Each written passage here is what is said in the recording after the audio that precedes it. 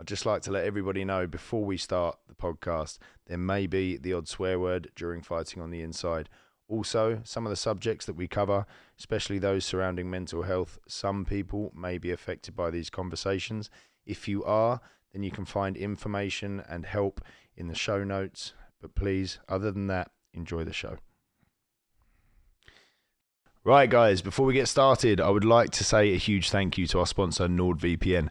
Now, trust me, take it from me, if you're a boxing fan and you do not have a VPN service, I would highly recommend you get one. There's been plenty of times, so many times, where I've been wanting to watch a huge fight that is broadcast in another country, but have not been able to.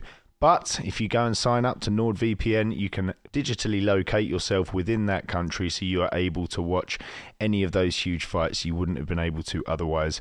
Also, for just the price of a cup of coffee per month, a NordVPN account can be used on up to 6 devices, allowing you and your family to stay digitally safe when you're out and about or using public Wi-Fi. So NordVPN also protects you wherever you are in the world. And like I said, if you're a boxing fan, you need one. So before the podcast starts, press pause, go into the show notes, click on the link, and you can go and sign up to NordVPN. You'll get a huge discount plus a bonus gift. So NordVPN, thanks for sponsoring the show. And welcome to Fighting on the Inside. Let's get on with it.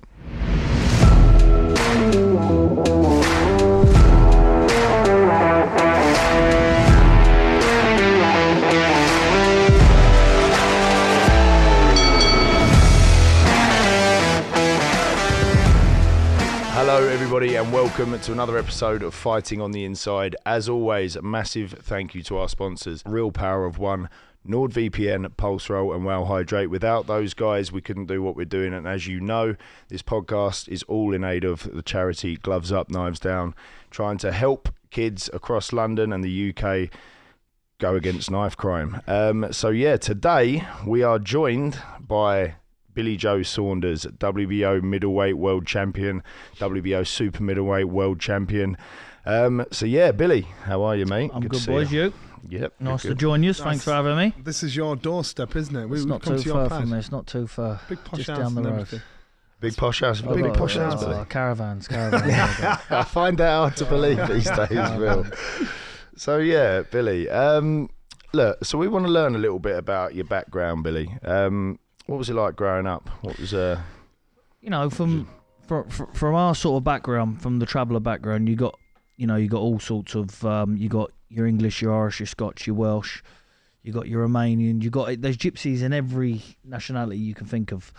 Growing up, it's always been a bit tough, really, because if you was inside, if you was outside playing and you had a bit of a scrap or so, you wouldn't run back and tell your mum or dad. You like to finish it there and then, and hands up, stuck in as a kid, get stuck in, and just really sort of learning to protect yourself the right way, really.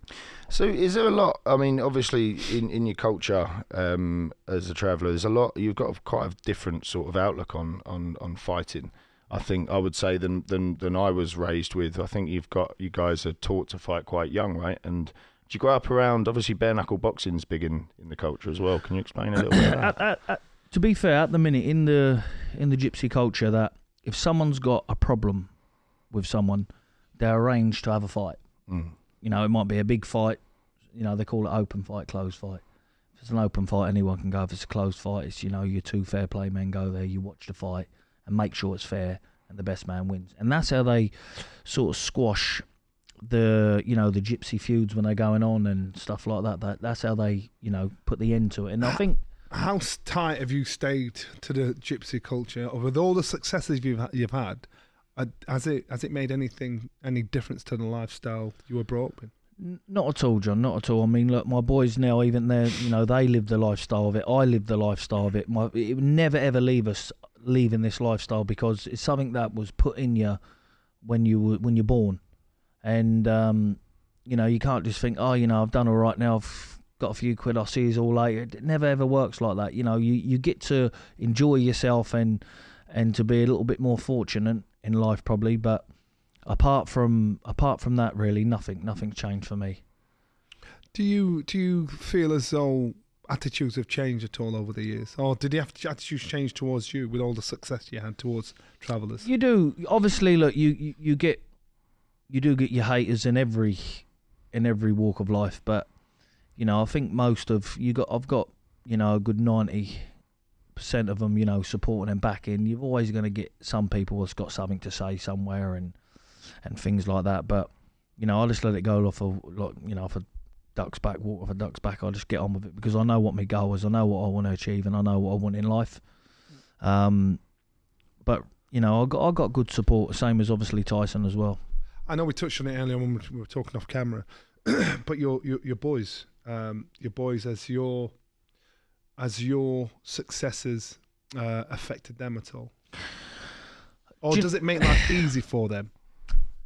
Their life is a lot easier than what my life was. When we was growing up, we had, have you ever seen them little small caravans? We was cooped up in one of them, window out, a plastic sheet over it. We were freezing. Weather like this will be cold. And, listen, they're all right. They're laying back in a bit of a warmer situation than I was back then. And, they haven't got to get out. Look, like I say, have they got to get out? And, I want them to get out, obviously, get a living and, and be successful. But I had no choice but to do what I done in the boxing game to get where I wanted to get. They've got one or maybe two choices. Listen, weather like this, I'd be up running in the snow and jogging and running in the rain, running in the thunder. Are they going to look at the window and think, do you know what, I'm going to go for a run today? I don't know, but I'd say they got a little bit easier than what I did. At what point did you realise, I can make some money out of this? Johnny, I knew as soon as I put a pair of gloves on, I went in the gym at 5, and I remember, just going down the gym at 5, tagging along with my brother. And I remember I was 10 years old, and Joe Kawasaki, because Frank's office used to be in Hartford, Joe Kawasaki was doing a training session in Cheshunt ABC, and I was 10. And I remember him walking, and I walked in, and I remember looking at him, and I see him punching the bag. And I didn't get a photo with him at the time, but I got him to sign something for me.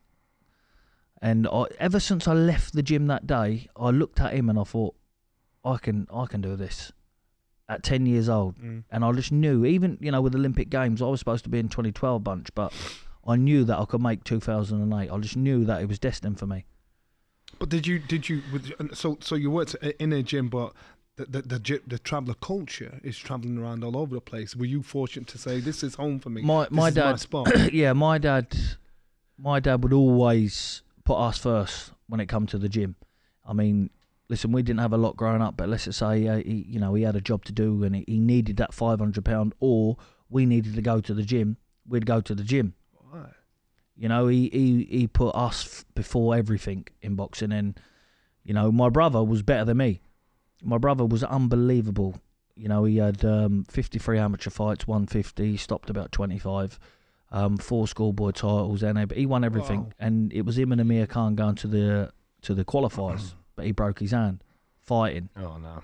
And fighting outside of boxing. Yeah, well, yeah, he got into a scrap, broke his hand, and then that was obviously his qualifier finished. But looking back on it now, it sort of give me a clearer path where not to go wrong. If you know what I'm saying, like, I learned a lot by his mistakes, if I'm honest.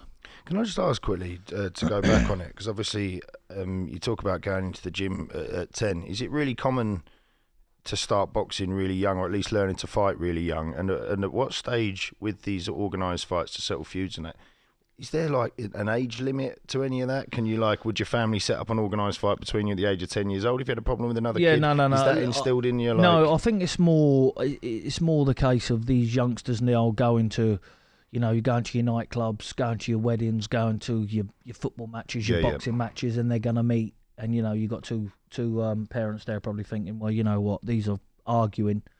We're better off just letting them sort it. So if they do see each other, they can just bypass each other. They don't want to. And it stays with the kids. It doesn't spread to the family. So no, you have got some. You've got some feuds that's been going on for years and years. When you look into the culture, when you look into the culture, there's some stuff that's been going on for years and generations that's passed down and passed down and passed down. But that's obviously deep deep stuff going on. I mean, you know, family members may have died, may have got hurt. I'm not quite sure with the specifics, but I think it's more of it's the best way to settle it in the culture if it's done right. If you didn't box, what do you think? What path do you think you would have taken? A horrible path, John. If I didn't box, I had that mentality of, no matter what, I'm gonna be a millionaire. I'm gonna be somebody, and thank God, like, boxing brought me down that path. Because, you know, look, man, you know yourself, John. When you're a young kid and you're up and down, and your dad's there, and you haven't got much, and you're looking at everyone else. I look and think, well, I want that as well. Good luck to them. I want to get on. I can do that. If they can do it, I can do it. And thank God, it was sort of when I saw the Joe Calzaghe thing, when I walked in and see him, that gave me the inspiration where I think, I can do this. I could have walked into someone robbing a bank and I could have had the same sort of thought. I don't know. Do you know what I'm saying? But at that time, I walked in and I see him, and that was the path I decided to choose them. Positive role model, you think, sort of definitely steered you in the right direction. What about your lads? And you've got a girl, you said, as well. You've 4 kids. Obviously, you've been very successful, and like Johnny said, they might have a slightly different life to you now.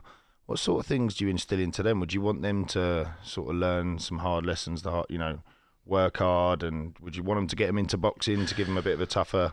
Yeah, look, my boys, they're always in touch with the gym. Mm. Listen, I'm in the gym all the time. They do like it, but you can't just go into this game because you like it, because you like being around the big nights. It's not about the big nights. It's about leading up to the big nights. And if that's not going to be done proper and prepared proper, people can even, for me, an example, people can look at me and go, oh, yeah, he gets fat, he don't live the life, he does this, he does that. But what I can solemnly swear is that there is no other boxer on this universe that will out-train me when I got a fight. When I got a fight penciled in, I know what I got to give. I got to give guts, blood, sweat, tears, everything. And I'm prepared to do that. And I'm willing to do that, because leading up to a fight, that's where it's won. It's not won when the lights are on and someone looks in shape and, it's about, Johnny, that first to the 12th round. You need to make sure you got to be there, slick, clever, grit, whatever you need. And that's sometimes very hard to find this modern day of age, because life's different for these growing up now. I remember back when I was a boy, you had to, and Johnny remember this as well, you had to win the schoolboys, you had to win the NABCs, you had to win the junior ABAs, everything, blood, sweat and tears, to get a little picture on the back newspaper. The boxing news. Yeah, boxing news, you're buying it, you're looking at it. Now someone can do a pad session on Instagram because they've got a few followers, look good, and then they get loads of followers, and that sort of takes the hunger away from these young fighters, I think. Because of, the platforms that's around now, and, you've got these YouTubers coming in, and good luck to them, they're earning a few quid. But you've got these coming in, and... It takes away the true depth of talent. Yes. When you talk about being young, I hear the confidence as you as a 5-year-old, a 10-year-old. Now, knowing you, I know you're a confident kind of guy. Your kids, do they have that same confidence? Have you instilled that into them? My kids, at a very, very young age, always install one thing in them. Is no matter what you do, just try. Just keep trying. No matter what you do. And what I've installed in them is, look, you treat people how they treat you. If people treat you nice with respect, you treat them nice with respect. If you're out and someone tries to take advantage of your kindness, don't have it. Because in this life now, it's all right saying to these young kids, turn the other cheek, but you want these to blossom into young, fiery, like, men. You don't want them, growing up you can't afford now for kids to grow up in this world without any streetwise, if you ask me, because I'd rather have streetwise than booking Pen Smart 7 days a week, twice on a Sunday, because, you need that to get by in life. And I try to put as much as that into them as I can. I let them know about the bads, the goods. I have a conversation with them like, there's things what can happen in this life, where you come from, and, how they're up there. People's going to want to shoot them down because they're my son. People's going to want to bring them down a little bit, and we beat his son or whatever. You need to make sure that these kids this day and age has got respect so they can get by. Who's got the hustle? Out of your boys, who's got the hustle? You recognise that the street smart, the softer, the harder, and They're all good qualities. They're all good qualities. What I'm saying is, my oldest one would be more of a businessman. I can sort of like, I'd relax. If he said, "Dad, I'm not coming home tonight," I'd be relaxed to go, right, where are you, son? Are you all right? Yeah, no problem. Me middle one, Steve, he would be the one to, I don't know, cause a fight in the phone box, I think. Like, he's a bit wild. And then I've got a smaller one, Cruz. He's going to be very hard work because he's only young. He's only 6, but he hasn't got 6-year-old mates. He's got his brother who's 15, and he's got his other brother who's 13, and then he's got his other mates who's 10, 12, and I sort of worry about him, if I'm honest. Does he remind you of you? Yeah, very much. Very, very much. And it's a good thing and it's a bad thing because he's just got no... There ain't no... There's no filter, there's no... like, and no matter... You can't correct... The only way you can correct him is tell him that he's got to go to the bedroom and not come out. But apart from that, everything else is pointless. Hello everyone. So, for those of you that may have noticed how good myself and Johnny have been looking throughout this podcast, that's because we are donning Real. Now, they produce high performance sportswear inspired by boxers. Boxing is as much mental as it is physical, and Real believe that it's a combination of physical and mental strength. That is where your performance potential lies. Unify body and mind to realize the power of one. Real fights for enhanced mental well-being. So whether you're a seasoned boxer or new to the sport, Real will empower you to test your limits. You can find them on Facebook and Instagram at Real Power of One, and you can find their store and their newsletter over on realpowerofone.com. And take it from me, this genuinely is some of the most comfortable and high-quality sportswear that I have ever worn. So it's realpowerofone.com for sportswear inspired by boxers. And thank you so much to Real for sponsoring this podcast. You see, you've got boys, I've got girls, and so I suppose there's always a different worry when they're out and about. You know, when you've got boys, you think things can happen, can get into scraps. When you've got girls, you can worry about boys like your boys dealing with my girls. Yeah. So you know what I mean? So you worry about all those things, and does it stress you? Or do you think you've equipped them mentally enough to actually know when to step off or when to step up? Yeah, I think that, having boys, especially in this culture, is sort of like they're all mixing every week. They're not just sitting at home on their games and stuff like that. These will, my boys will get on a train, they go to Winter Wonderland, they did the weekend, they go and have the day with their friends, do what they want to do, they get a train back. They're sort of like, the reins are loose on travelling children, a lot. They want... But that can be a good thing. I was going to say, it's like nowadays, most kids outside of that obviously sit at home and, like you said, play games, buried in their phone. Do you get a lot of that? Do you know what? I won't really have it much. My kids, I'm very much on them. If I see them... Look, because the reason being is this, you know how much time you spend on your phone. Yeah. You know how much time you spend on your phone. Yeah. Do you want your kid doing that? I sit there and think, do you know what? If I'm doing this, all right, I'm half all right here, but... These doing this is not on. That's the bad thing is, in them years when they really, like, let's face it, we've learned, you learn every day, but for the most part, we've learned about what we're going to learn. We're adults now, we've sort of gone through all of that, but kids in those years when they really need to be soaking everything up, having experiences, going out and playing, socialising, learning all those different skills, that is the last time you want their head buried in a fucking phone, isn't it? Yeah. I think that's why we can catch ourselves doing it, because... I don't know, not that we should, but we do. But when you think about your kids doing it, we know the difference. We're developed, we're old, we're over the hill. But like, when you see your kids do it, you think there's so much you need to be learning, and there's a lot you want to take away from them. But then you get that old thing though, where if you take it away from them and their friends have got it, then you're outcasting. Yeah. Do you know what I mean? It's a fucking tough thing. Do you know what? I think sometimes you got to be cruel to be kind in a way with them as well, because you got to let them know who's in charge. My sons, they will not listen to their mums whatsoever. With me, I've only got to talk once, and I swear to God, I've never, ever, ever, never give one a clip, I kick one in the arse probably, yeah, but I've never, I just talk, they respect me enough because I've been fair with them. I've always been firm, but I've been fair. My middle one, Steve, I bought him a motorbike once. I'll give like 2,300 quid for it. So anyway, he sold it for like 300 quid. Oh. Yeah. But what? Steve, not your oldest no, one. No, Is he? he's He my was a middle business one. mind, I was going to say. But what it was then, he came to me then and said, like, all his mates are up and down on their motorbike, and he came to me. He went, Dad, he said, I want a motorbike. He said. I said, right, what did you sell your other one for? He went 300. I want to buy one out of that.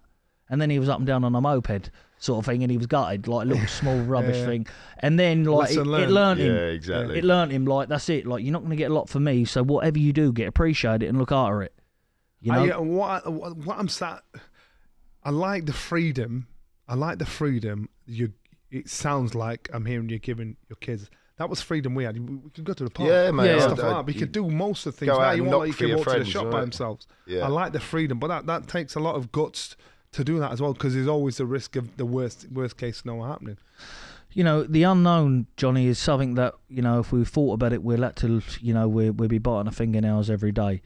The only thing, as fathers, I believe we can do, and as, you know, equipped parents, is that try to install the best that we can in them to know how to get out of a situation and to deal with a situation.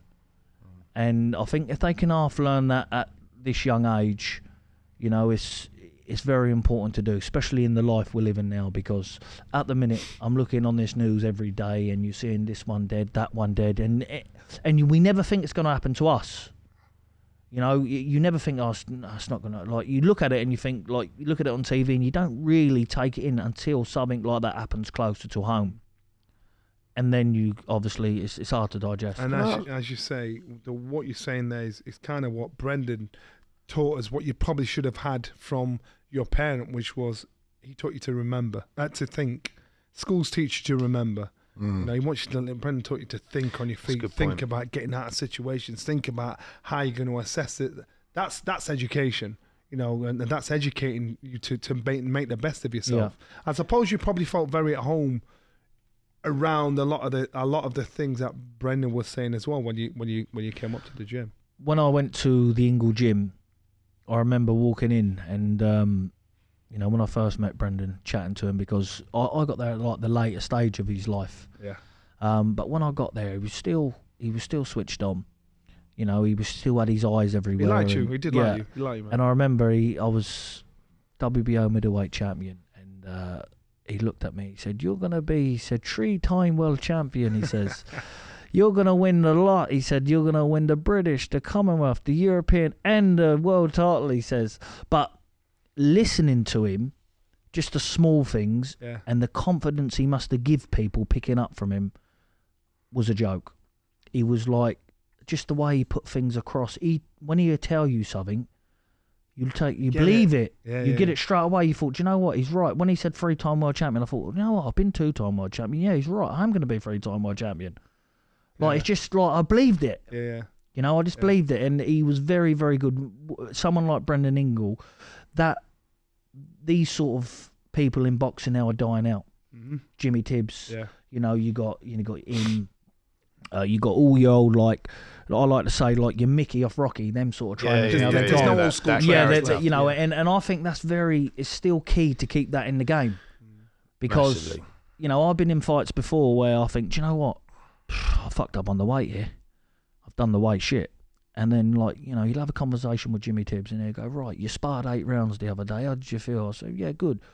Well, you can do 8, you can do 12. And then I thought, well, he's right. It's only 4 more rounds. Like, they get into you mentally. They just put that into you mentally. And what they put in you is there's only a certain few people in the world can put that into you. You'll get it, what I'm saying, because of, obviously, with Brendan. It's a transferable skill, and that's why I think the things that you've learnt growing up, you've learnt through boxing, do you find yourself repeating the same things to your lads, or in a different way? Do you know what? I try to, yeah. I try, but then I think, you know, I'm me and they're them. I don't want to, you know, I were very, if I wanted something done, it had to be done yesterday. I'm one of them. I can't wait. I just need to get it done. Like, I tried to put across the knowledge that I've been given, but even still, like, I'm not just going to sit and say, oh yeah, my boys take the knowledge on, they learn everything, and they you know, the sun shines out their ass, because they don't. But I try to give as long as I know I'm trying and they're just picking up on little bits, I'm more than happy. Do Do you know what? It's interesting, especially what you just said, Johnny, about school is learning, whereas learning to think. Yeah, to learn to remember. To learn to remember and learning to think. I've never really thought of it like that. And it's like you're saying, even as a parent, when you're trying to teach your kids stuff, that's still a situation where they're just learning knowledge, they're soaking in information. Whereas experiences like going into a boxing gym, doing boxing, going out and playing as opposed to staying at home all day, those are experiences, and in those situations they learn to think, don't they? They learn to react and learn to do things. Is that something to do with today? Yeah, that's what I'm saying. So the culture today is, you see the things that are happening to us, we're thinking, you guys are stabbing each other, not thinking about the consequences. You guys are doing stuff that is going to take, you're going to get yourself incarcerated for. And I think that's about maybe kids bringing up kids. I think it's about people not actually understanding the consequences of their actions, or it's getting to the point where it's lawless. You go into school, a teacher can't even nudge you out of the room. A parent is to the point where they can only do so much to try and educate their children. So if you've got a parent that isn't smart enough, that isn't sharp enough, that doesn't know how to use a brain, what are the kids going to turn out like? So maybe that's a result of a lot of things that are happening with kids today when you see them out. Just being sheltered from everything, aren't they? So moving on to your career, Billy. Highlights? Do you know what? Probably the biggest highlight for me was obviously becoming world champion first time when I boxed Andy Lee. That was a big, it was big rivalry. It was a lot of pressure on both ends. And Johnny will tell you about it. He's been world champion. It's when you win, you think, you can't believe it. You wake up in the morning like, did that happen? Did it not? Because you worked all your life for it. Yeah. But then there's that there's element of it. After the novelty wears off after a week or so, and then you think, was that it? Was that the buzz? Was that it? Is this what? Tyson Fury mentioned that, didn't he? After he beat Vlad, he felt just completely like, well, I've got to the top now. Is that what you're talking about? It just feels like you've worked all your ass off for this. You've reached here, and now. Yeah, because look, you always want stuff you can never have. As a kid, you always look at it. But when I become world champion, it was a very good feeling, the best feeling I've ever had. Like for a week or 2 weeks, and then I didn't box for 16 months after. I just put a load of weight on. Just went like, people's got this sort of perception of me that I like to go out, I like to party, mate, I don't go anywhere. That's all I do is eat food. Never touch a drug in my life. I've tried a joint, but never touched no other drug in my life. I'm devoted to my kids, and then I just thought, I always said I'll retire at 30. And when I got to 30, I had some fight penciled in. I can't think of who it was, and I was thinking, I said I'm going to retire at 30. So, the biggest I'd say was obviously becoming world champion. Beating Eubanks was all right, to be fair. But probably the worst would probably be the worst, and the worst of my career. Probably be, I wouldn't even say. I'd probably say the worst of my career is knowing I could do more. Do you know what I'm saying? Looking back and thinking, do you know what? I've done that. I thought I'd been fit. Yeah, I could have. And this is the reason why I'm strongly considering now. I'm in training, blowing a bit of weight, just thinking about coming back, because the boredom, man, is just like, if I don't do anything, I'm going to go up my head. Do you know what I mean? There's only so much you can do as driving around. Oh, yeah, look, they're building, or they're doing this, they're doing that, keeping you. I'm not about that, man. I'm not one of these that want to drive around and check on this and check on that, make sure this is being done right and that. I ain't got a clue. Do you know what I'm saying? It could be getting done wrong. I ain't got a clue. But boxing, you miss it bad. Is it adrenaline you miss, you think? Or I don't know what it is. It's just the buzz of the training, getting into shape, look like getting ready to go into combat, war. Do you know what I'm saying? It's like... Kel kind of said the same thing, and I think I'm considerably older. I think what happens is people think to become champion, that is the drive. The hardest thing is actually staying champion. Of course. Because once you become champion, that drive, that hunter's mentality that you've had to get to, I want this next, I want that next, I want this next. Once you've got it and you're on the top of the hill, you're thinking, now what's my drive? What's my reason for getting up at stupid o'clock in the morning? I've done it now. So actually, the fun really starts when you actually are champion. because it's harder staying as a champion and beating all those oncomers that have been watching you from day dot, and you've got to prepare for those people in 10, 12 weeks and still outsmart them. But so you've got to give yourself a new kind of motivation because boxing trains you to stand on the door of a club, get in the gym and try and help all the pads for young kids, and that's it. It trains you for nothing else because it's like a kamikaze mentality.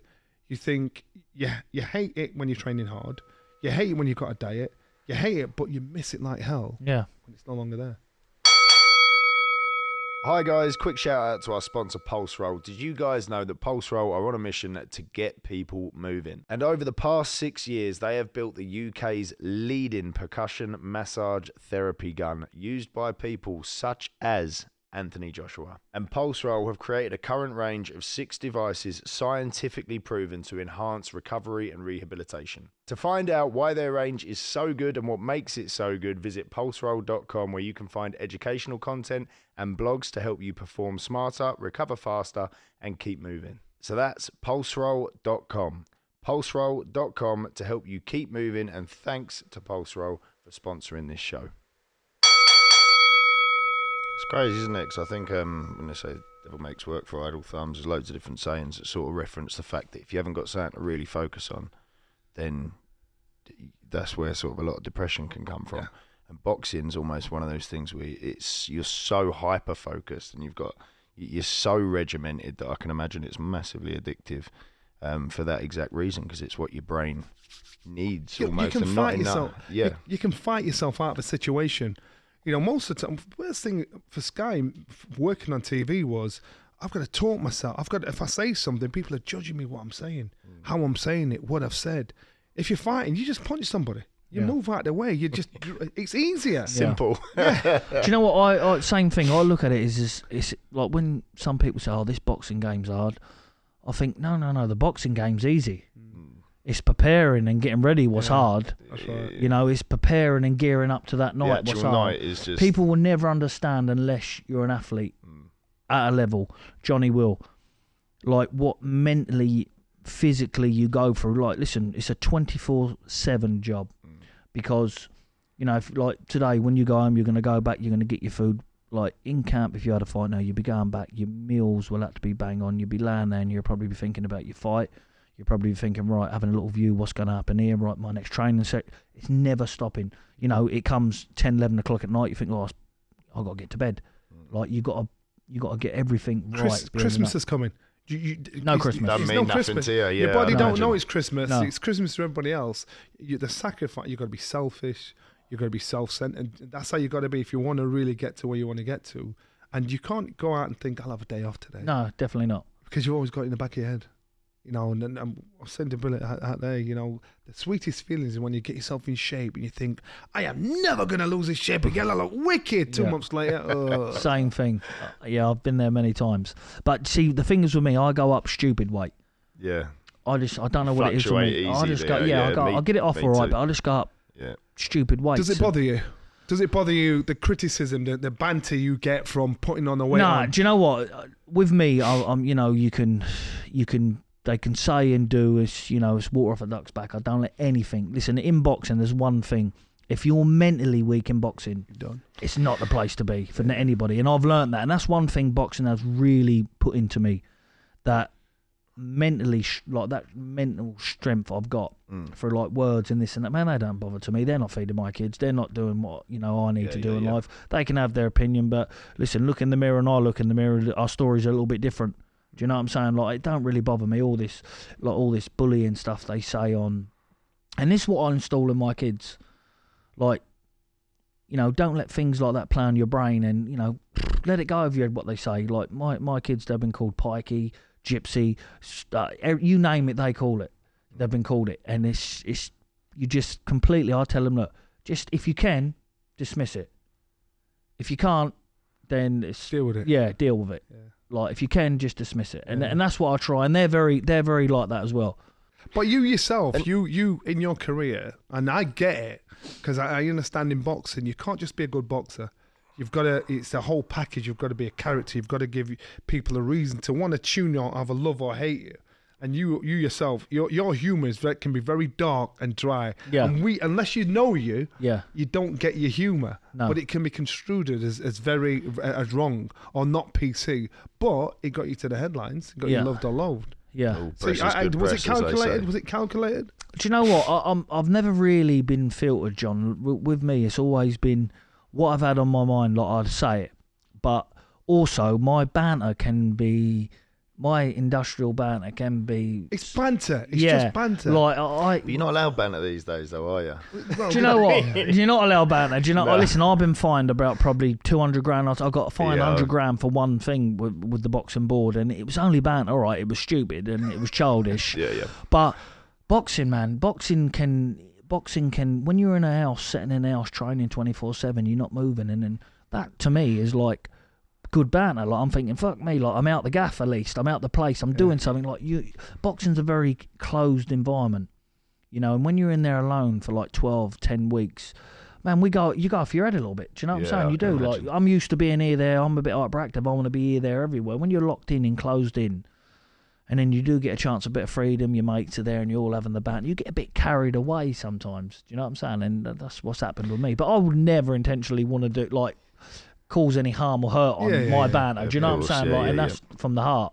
But sometimes it's caused a bit of a stir. Isn't it funny? Like we talked about this earlier, but when people are so sheltered that it's almost like the world now wants to stop everybody saying anything, rather than teach people how to deal with when people say things. Do you know what I mean? They're trying to mute everything and everyone, and like you say, you can't even have a joke, rather than learn to take some things as jokes. Like when you have comedians that say certain things, you're always going to have arseholes out there. You always have people say stuff to you. So why aren't we going back to teaching people how to deal with what's been said, focusing on that? Obviously, some things you should never say, but it feels like everything now can apparently offend somebody. So instead of teaching the people how to not be offended by certain things, it's like stop everything that could possibly offend anyone anywhere. But maybe Do you know what it's I mean? got to the stage now where people, if they complain about anything, they get the result they want. Yeah, well, it's social media's done that. Yeah, though, isn't social media's done that. So, say for instance, and this is a bit political, I don't know if you're gonna have to cut it out. So, say for instance, the lady that went to the woman from the royal family that said, "Where are you from?"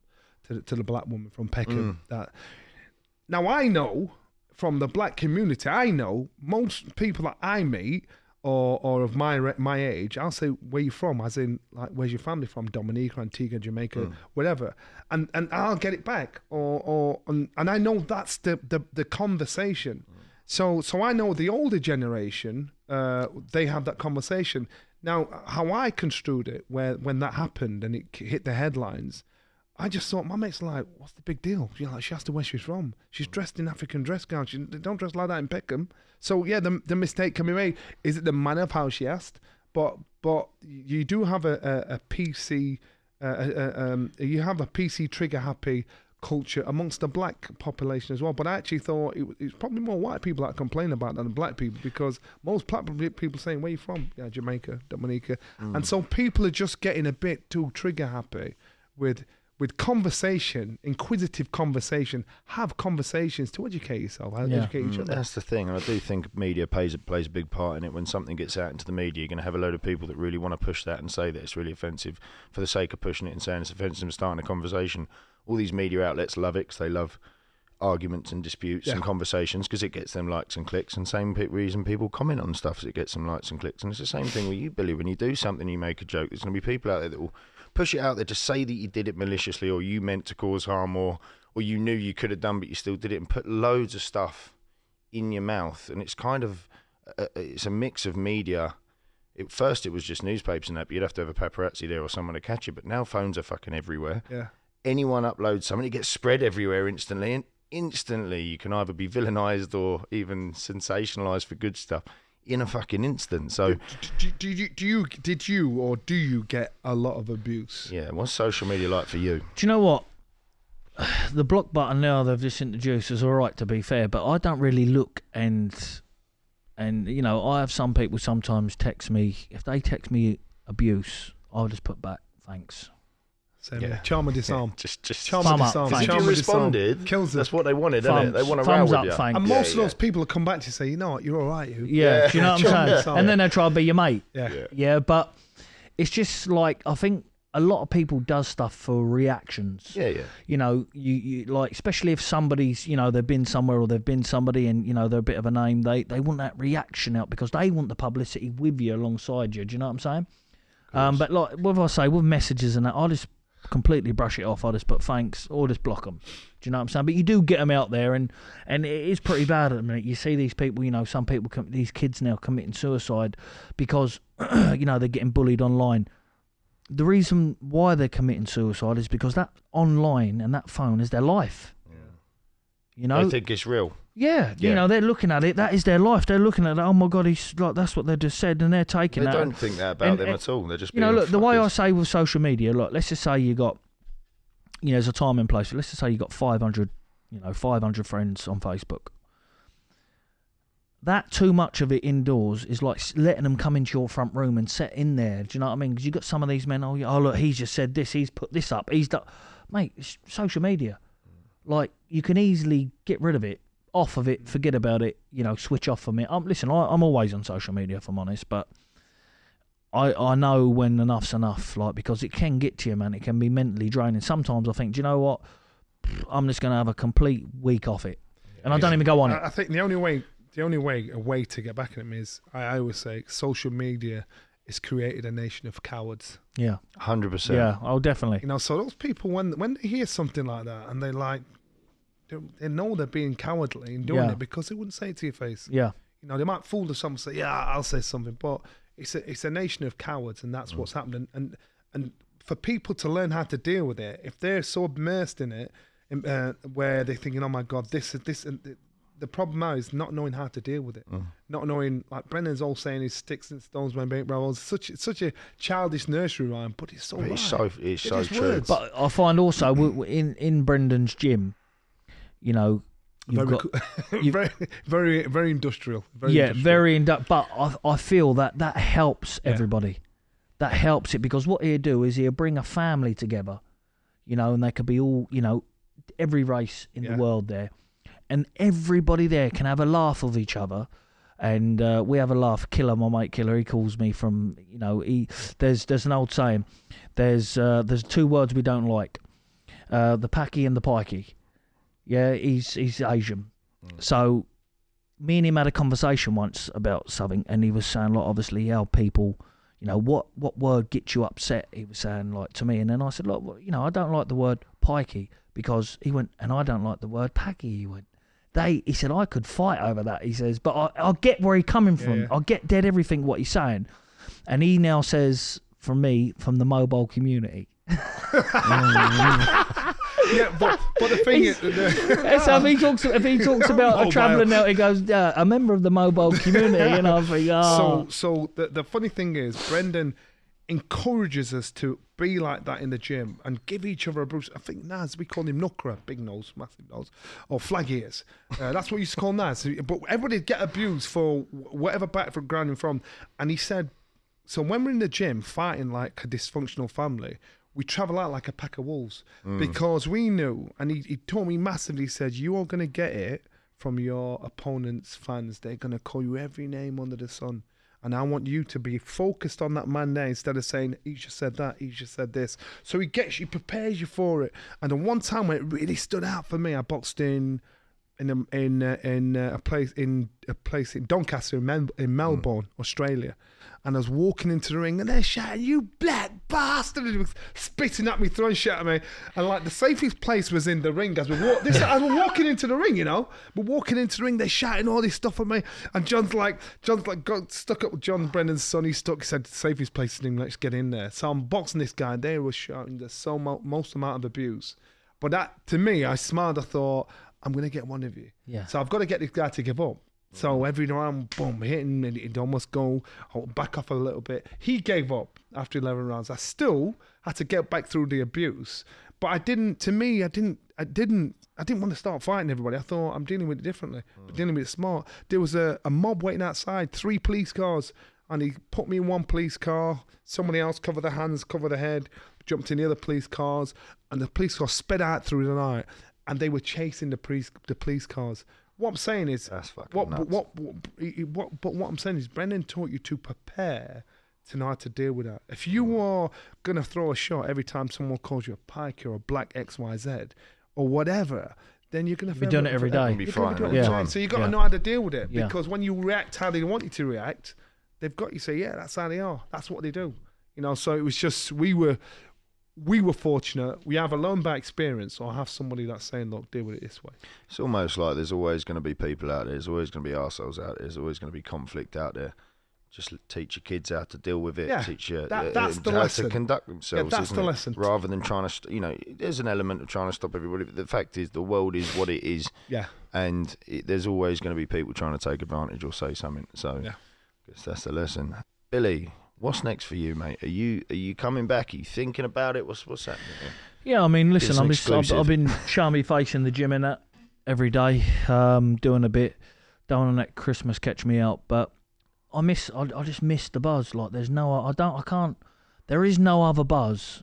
Like, it's weird because there's no other buzz getting ready for a fight, day before the weighing in, fight day coming, having your fight, and the buzz after. Like, you can't sleep that night, and then it's like the buzz is gone after. But I'm trying to get an in between, like, now of I need that buzz back in my life because, man, I'm getting bored. And do you know what? I see a lot of these fighters, and when I was young, I used to think they're coming back for the money. I thought, oh, they're coming back for the money. But when you in sort of their position, all right, it's nice to get a few quid as well. Don't get me wrong; it's always nice to be earning money, doing what you like doing. But it's just a funny life because when you're in camp, there is nothing in the world that matters apart from that fight. No matter what's going on, family members, anything, the worst possible news could come, and that fight's still main priority in your head. Yeah. That's the sort of focus I need in my life, and boxing's the only thing. And I've been very lucky, I've been very, very lucky, really, that I've found that in boxing because some people don't find that.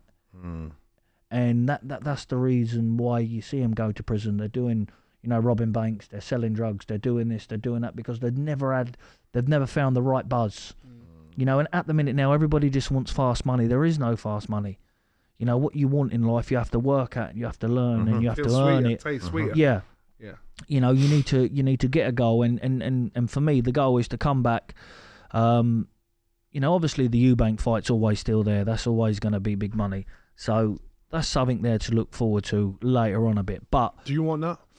well, look, Johnny, it don't really bother me if it comes or not. I've got the win. I can set back.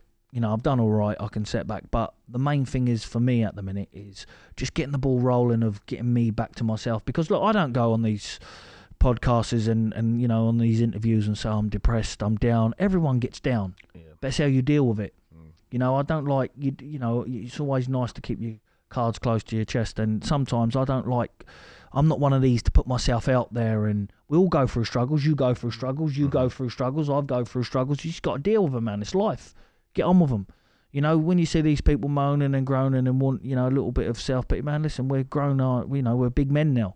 We've got kids of our own growing up. You need to deal with that the best way you can, short, sharp, sweet, get it done, dealt with, and keep moving forward. Because as soon as you stop, then that's when it all builds up.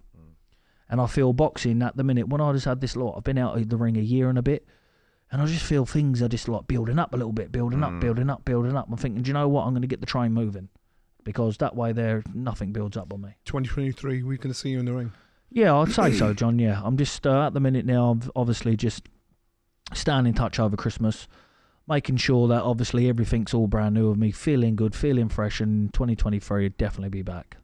And can I just ask, you and Eubank Jr., you mentioned that fight. I know there used to be a lot of needle there. Are you boys now? Are you Do still you know don't what? like each I other, can or- honestly say I've never spoken one word to him in my life. Really? Never I said would some. so love to do a gloves off with you two. Do you know what? Johnny, I've never, listen, when I say this, yeah, and I swear on my kid's life, for some reason, I hate him. Yeah. But there's no reason. No, for some reason I hate him. It's just his arrogance. And to be fair, in this game, in boxing, you've always got to pick a dancing partner from day one. And what better dancing partner to pick than Chris Eubank Jr.'s son? The same as one day, it'd be Billy Joe Saunders' son, Johnny Nelson's son, Yeah. someone else's. Like, they want the name. And at the time, I wanted the name, and I knew it was always going to be a big fight for us both, as long as I beat him the first time. But he's just his way of going on, man. Like, it's just not a bit of me. I'm an easygoing fella. Don't pretend to be something you're not. I know what he is. Listen, he's had a bit better upbringing than what I have, but he hasn't been brought up how I have. Do you know what I'm saying? He don't know the struggles. He knows my son. He's been brought up probably like my sons in a way. To be fair, they've had what they want, roughly when they want to get it. Yeah. With me, my brother, I've never had nothing unless I got it myself. You got to remember that worked for his dad. Correct. His dad always got under Nigel's skin because he gave the impression as though he was something he was not, and just like, oh, but that was probably Nigel's downfall. Yeah, definitely. So you got to be smart enough to think, I don't like you, but I don't. Oh, like definitely, you John. Do you know what? I kid you not, bruv. Yeah, I know. Put me in the ring today, how I am today, and he would never beat me. He won't beat me at mental, and he certainly won't beat. Listen, he can fight. He can fight, but there's a difference between elite. And I've been through from journeyman to international to Commonwealth to British to European to world to elite. Elite, yeah. I've seen it all, and he's nothing that phases me, not whatsoever. Listen, I'm already excited about it. Right, roll on 2023, and hopefully maybe at the end of it we'll see that.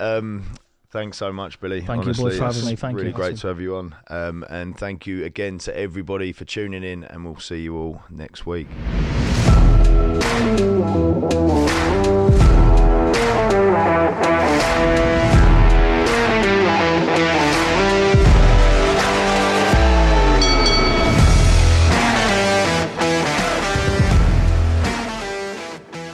This is Rocket Audio.